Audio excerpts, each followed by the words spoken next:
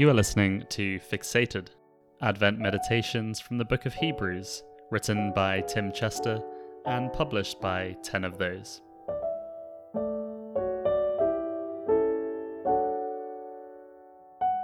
Reading 4, based on Hebrews 13. Fixated on Jesus, the powerful word. Do you feel fragile? Perhaps you feel overwhelmed by life and you're powerless to change it. However hard you work, you can never get on top of your to-do list. However much you do for others, you can never quite sort out their problems. It feels like you're running to standstill, or as if you can't hold everything together. But there is someone who can. We've already seen that the Son is the heir of all things. Now we discover that he's sustaining all things. The Son's work of creation didn't stop when the world was made. Creation is a dynamic, ongoing act of love. Jesus continues to hold everything together. If the Son were to stop sustaining all things, then the world would disintegrate into a chaotic mush of subatomic particles. The structure of atoms is held together by his word. The worldwide ecosystem that supports life are maintained by his word. If the Son were to stop his sustaining work, then the chair on which you sit would dissolve into a cloud of chaotic energy.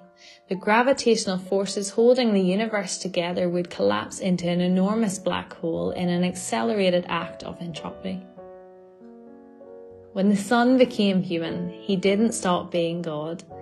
His divine nature wasn't limited when he took on human flesh at the incarnation. The Son's divinity was and is active outside his human nature.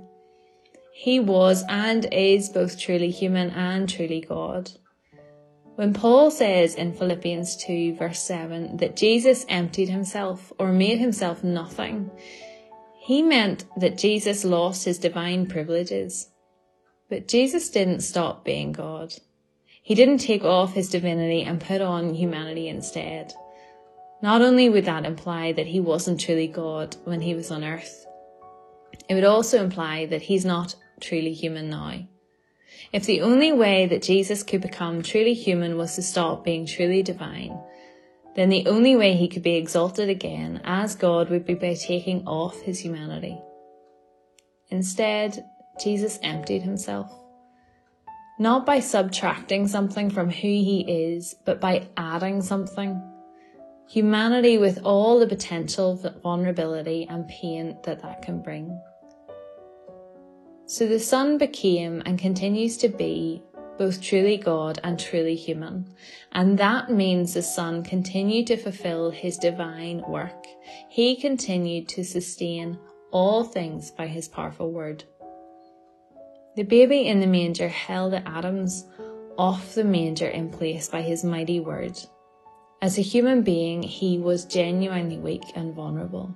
But as the divine Lord, he moved the stars across the sky, including the star that signaled his birth. This is the Son's power. But this truth also reveals his love. When the soldiers spat on him, when their whips bit into him, when they drove the nails through his wrists, his divine power was giving them breath. Today, Jesus is still the powerful word, who sustains all things, just as he once brought order from chaos, fullness from emptiness, and light from darkness. So he continues to sustain order against chaos, fullness against emptiness, and light against darkness. And Jesus sustains his people. Jesus speaks to you through his word to order your chaos, fill your emptiness, and lighten your darkness. Let us reflect. Do you feel fragile?